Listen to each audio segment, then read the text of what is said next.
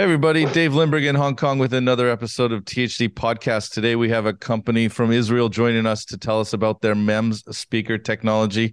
Interesting stuff, a growing category definitely in audio and micro speakers for sure. But without delay, let's not forget to mention Alti, our sponsor, and they've got the Alti Expo coming up June 11th to 13th in Orlando.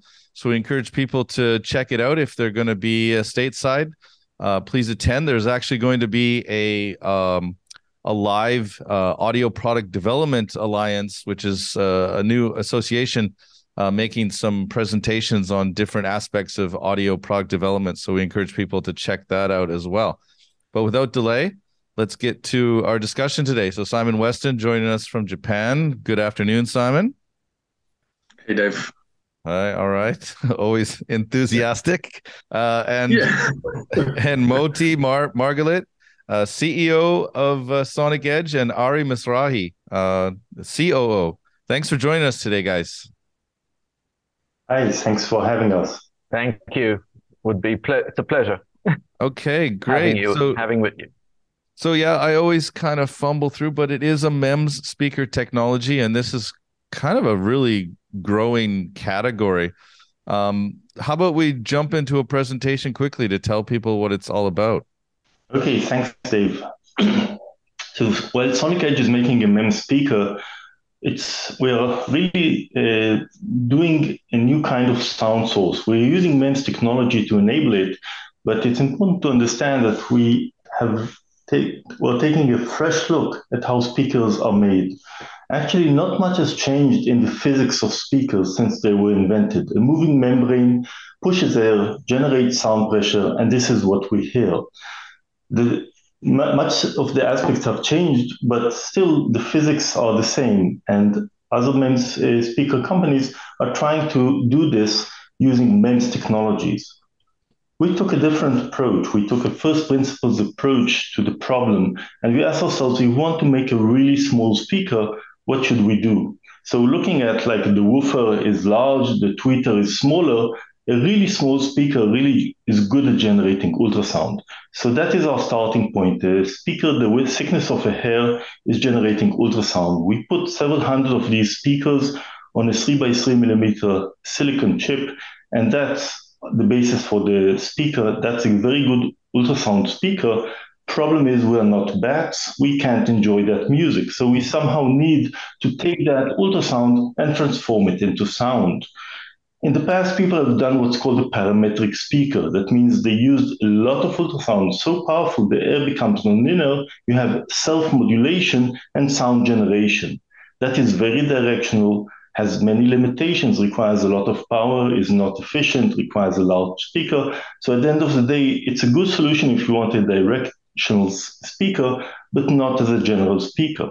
Instead of doing that nonlinear self-modulation, what we do is active modulation. That means above each one of our speakers, we have a small acoustic channel. I'll get to that in a slide or two. And that we can control the dimensions of that acoustic channel. By making it smaller, we attenuate the ultrasound. So the result is we can modulate the ultrasound and generate sound from ultrasound using a mechanical structure. So our speaker is really an ultrasound speaker and an acoustic modulator. One may ask, okay, sounds nice, but why does this make a smaller speaker? The answer is that as you look at the physics of this, and again, I'll get to that in 2 slides, what we have done is recreate a small pump, the width of a hair, and working at several hundred kilohertz. That means that if we compare ourselves to a standard speaker, let's say pushing air at 1 kilohertz, we have 400 times more opportunity to push air. That enables us to make the speaker 10 times smaller, to make the displacement 10 times smaller, and still have room to spare for the SPL. In an earphone situation, this also means that as we go down in frequency, this advantage increases. And this is something that we measure all the time. A pump speaker, as you go down in frequency, has an increase in the attainable sound pressure level. You have more time to build up pressure at 100 hertz compared to 400 kilohertz. the advantage is 4,000 and not 400. And this is, again, something we measure. So our speaker is really a ultrasound pump, highly efficient, and pushing air at audio frequencies, creating sound through that. Because this is a silicon device, we can do to speakers what LEDs have done to lighting or electronics or transistors to electronics, a solid state speaker, a scalable solution for the audio. So coming back to the technology, you can see our structure here, and the total thickness of this structure is less than 10 microns. We have the ultrasound speaker generating ultrasound.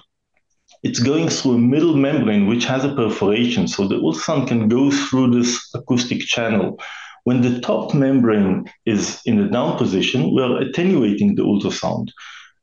When the top membrane is in the up position, we're letting it go. So this is the modulation action. By moving the top membrane, we're modulating the ultrasound and generating sound from ultrasound. The pump action can also be understood if we look at both of them working at the same frequency.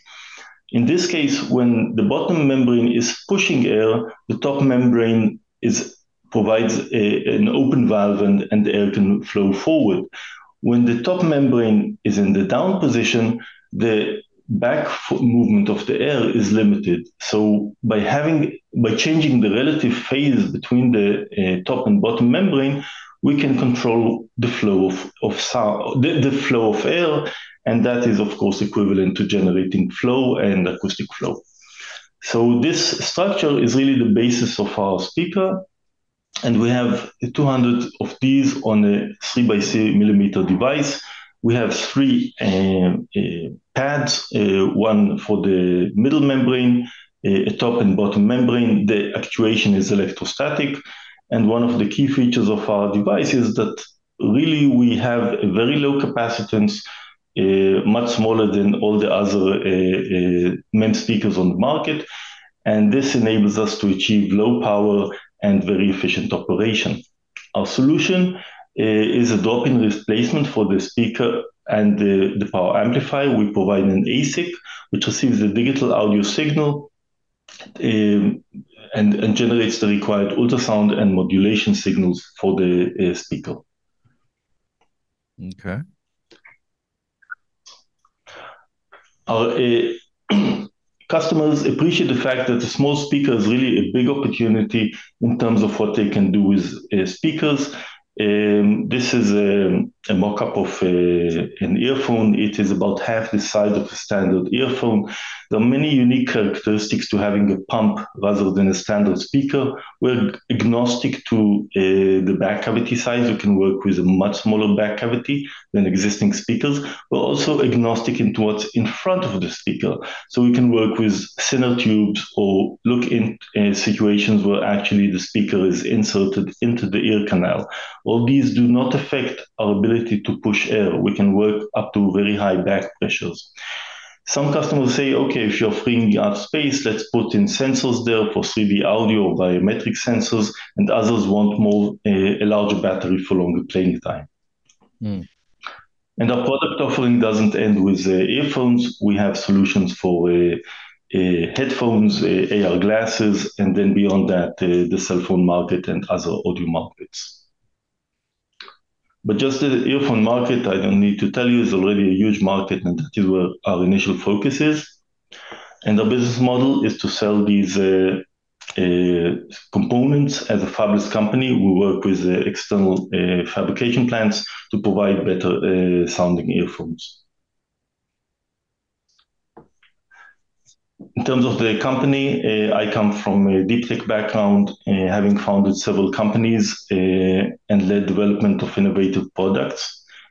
Ari? So I'm more into the sales and marketing and business development. My experience is, I'm an electronic engineer with an MBA, and I'm leading the sales and operations in the company. We have a Danish subsidiary. Most of our investors come from Denmark, from the audio industry, and the Danish subsidiary is responsible for the electronics development and customer support in Europe. And Lars is heading that. Lars used to be the CEO of Gras, and before that worked at Nokia. And we have a strong advisory board. Sorin used to be at Bull & Kerr and GN, and Jesper, who used to be the CEO of Sonyon. So to sum, the company was founded in 2019. We have offices in Israel and Denmark, 8 people on board, 10 granted and 5 pending patents, and $2.5 million in seed funding. Okay. And to sum, we are providing a game-changing speaker, enabling new form factor for earphones and beyond, based on patented sound generation technology, realizing a solid-state device just like a transistor or LED, and results in a smaller size, low power budget, and really unparalleled sound quality. A revolution in sound akin to LEDs or transistors. All right. Okay. Couple of questions, if you don't mind. So we talk about this concept of modulating ultrasound. So what people are hearing is this envelope of an ultrasonic waveform. Is that a way to understand it? Say, as opposed to a beating frequency type of approach. Yes, that's a good way of looking at it. What you're hearing is really the envelope. Indeed, if you have a beating, there's no interaction between the two beats unless there's some nonlinearity, and you don't hear anything. So it's not a beating, it's an envelope. Yep, okay. And this membrane that is creating the envelope, essentially, that's also a solid component. Yes, the whole device is manufactured using what's called the thin film technology. That means we deposit different layers of material, first membrane, second membrane, and third membrane, and just create it using standard MEMS processing technology. All the membranes are essentially MEMS compatible materials. Okay, so that goes through SMT and things like that. It's not that they're all temperature tolerant. Everything is temperature tolerant. It's SMD assembled, and very important because at the end of the day, we're just pushing air. The only vibrations we have are hundreds of kilohertz. We really have 0 vibrations, and all the audio frequencies up to 50, 60 kilohertz. So that if you have any sensors on the same platform, like anything from microphones to accelerometers, bone conduction microphones, or gyros, you really have 0 vibrations. So there's no mechanical crosstalk. You don't need to take care of that when you build up the devices. Okay. And then one of the things you mentioned was it's insensitive to a rear volume. So I'm imagining that because the actual audio generation is at a fixed frequency or a very high frequency, that part of it, you just have a fixed, sealed, essentially, volume on the rear. So it's behaving kind of like a unipolar sound source. In a way, yes. Monopolar. Monopole, yeah. As a pump, it needs, of course, some air to take away or push into, but we can withstand the high pressures. It's a very efficient pump with a relatively high back pressure that we can withstand. Yep. So the size of the back cavity is really determined by how much back pressure we need, and about 10 times smaller than the standard back cavity. Yeah, but that also differs fundamentally from a traditional speaker where the back cavity is setting like a resonance frequency of the whole system. That's not part of this design, right? It's no, yeah. It's not part of the design. In a standard speaker, the back cavity is part of the spring of the system, and if it's too small, then of course the resonant frequency is pushed up, and you get a limitation in the movement of the speaker. For us, that is not an issue. Yep. And what about dynamic range, essentially? How much level? So the dynamic range of our speaker is really limited by the electronics and not by anything else.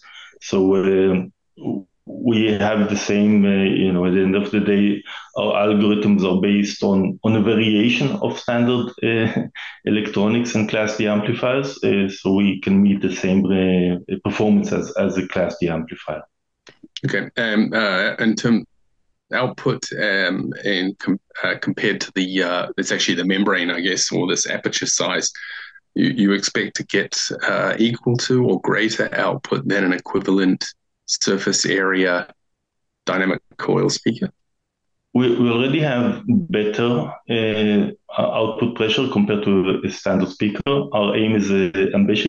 We want to replace the 11 millimeter driver with a 3x3 active area device. So if we look at our results today, we're already better in terms of the amount of sound pressure that we can create per area. But to really be the main challenge in MEMS technology and any kind of solid state is at the end of the day, you pay as a function of size. And that is why we aim for this 3x3 millimeter device. And the goal is to have the same sound performance as an 11 millimeter driver. So it's an ambitious goal, but we're well on the way to do that.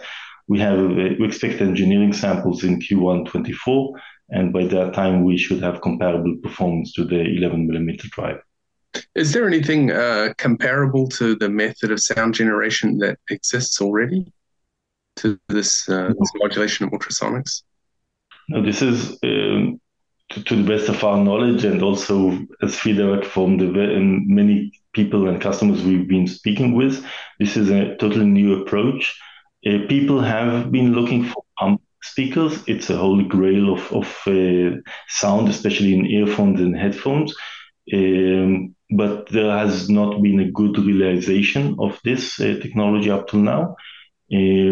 But from our perspective, this is a totally new approach to generating sound, and it changes the dynamics of how sound is made. Mm. And next question would be in relation to how it behaves, how it interfaces acoustically with, say, an ear canal or a traditional system. Do you expect to get a similar kind of behavior? So people design earphones or other audio components typically using a lumped element approach, and some you can use also, of course, simulation software. To use our device in these settings is very simple. We're just a current source. So if a standard speaker is a voltage source with some passive components which depict, let's say, the resonances of the system, the electrical, mechanical, or acoustical resonances, our system is just a current source.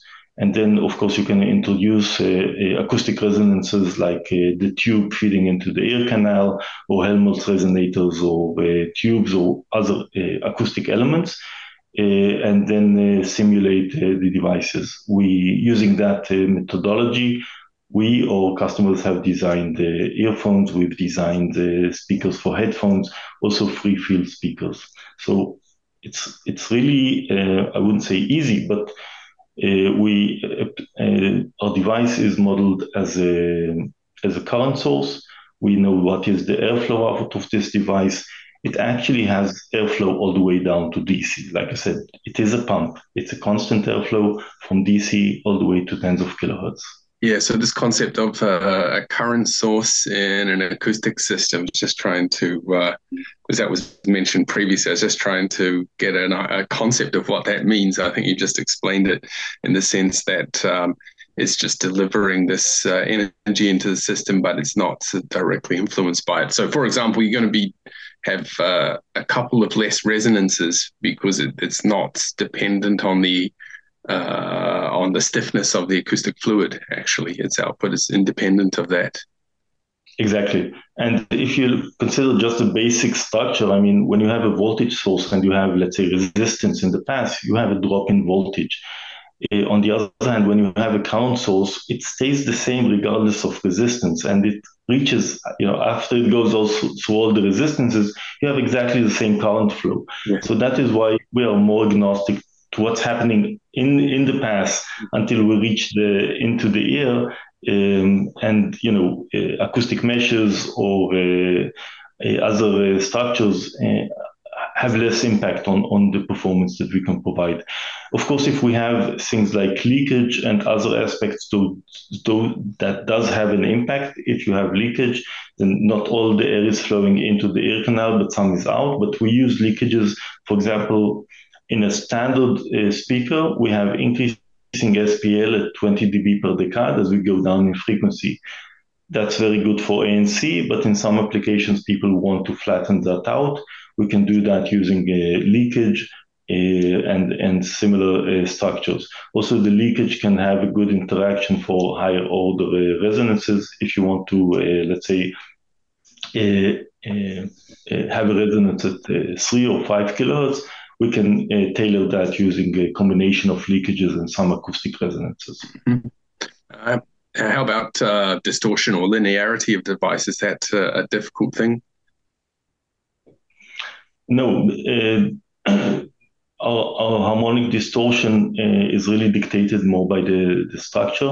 Even though we have an electrostatic actuation, all the nonlinearities related to the actuation are appearing at twice the frequency. So we work at 400 kilohertz, everything is happening at 800 kilohertz and doesn't really get to the audio band.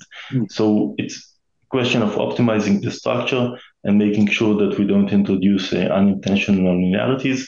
We see good performance, and really the only dominant harmonic distortion is the second harmonic, which we can also bring down using digital processing. Mm-hmm. Very good. Excellent. All right. So maybe on the commercial side, Ari, we could. So I saw in the presentation there that targeting earbuds. That's obvious, and also some other kind of wearable things. How are things going in commercialization? I guess when could people possibly see these delivered to products, and when are you ready to take orders to ship for people that see this and they want to get involved? Is it we ready to go today, or what timeline are we looking at? So we actually, if we look at our timeline, right now we have samples which are not final yet. That means we're not meeting the final spec that we target. That would be ready in the first quarter of 24, where we will have engineering samples of the chipset. If you remember, our solution is based on 2 chips. One is the MEMS speaker and the other is the ASIC. Yeah. We will be providing samples at Q1 24 as a design win or pre-design win solution to customers, or maybe a little bit before, already providing evaluation boards, which we have right now with our MEMS chip. Mm-hmm. At present, what we're doing is providing selective companies or customers an evaluation board with the MEMS chip we currently have. Okay. So we are selective right now with the customers, but in Q1 24, we'd be more open in providing samples towards a design win. Okay. And just as you mentioned, the ASIC component and the MEMS component, is there any other special external components people would need for this system, or it's I think Modi might have said it's a drop-in replacement. Is that's how it is? So the input is actually a digital input. It could be a PDM or an I2S, and it all depends on the interface of our customers and how he would like to interface with our chip. So we're trying to simplify things for the customer by not touching the analog side of things. We are dealing with the whole thing from the digital side up to the generating of the actual sound. Okay. All right. Very good. That's interesting. That's interesting. So yeah, it's actually it's pure digital. It's not just digital up to the speaker coil type of thing. Exactly. I mean, we think since it's non-trivial to deal with the analog side, we think that it would be makes more sense for us to deal with the whole thing. And you know, it's as you probably know, the de-amplifier, there's so many versions and so many companies say that they do it better than anyone else. So we're still, I mean, we'd have a good one and we'd be improving it as we go along, because there's always ways to improve it, as like any other speaker, amplifier of speakers. But it would be done by us. But it also just makes sense fundamentally, doesn't it? Because what's the point in converting a signal to analog only to convert it back to digital later on? Yeah, right. Yeah. Exactly. But, So that's why. yeah. Historically, you need to work at high bit rates to minimize the latency. So I would say that only in the last 2 years or so, we've started seeing ANC solutions based on digital paths and going from digital microphones to potentially digital speakers. Yep. Yep. And because it is like this solid state process, the uniformity between the drivers Right. is 100%. So that's Right. something, So that yeah. makes it easy on our customers, especially in the earbuds and other devices that require two speakers that need to be evenly sounded. Yeah, And no, we've all seen at the factories people sorting the different drivers into A, B, C, and D baskets. right, So that's different interesting bins, stuff. yes. Right. Exactly. Okay. All right, Simon, do you have anything further to ask today? No, I think that's a bit to get your head around actually as a traditional speaker person. So, what is there to ask at this point? Okay. All right. So we'll put the contact information below and how to reach out to Sonic Edge if you guys are looking for more information. But we thank you, Modi and Ari. Thanks for taking the time to introduce this to our audience today. We appreciate that. Thank Thanks for you. the We appreciate it. opportunity. Yeah. Okay. All right. So everybody like, subscribe, share, all that good stuff. And we're on Spotify and Apple and YouTube. So please subscribe. Thank you.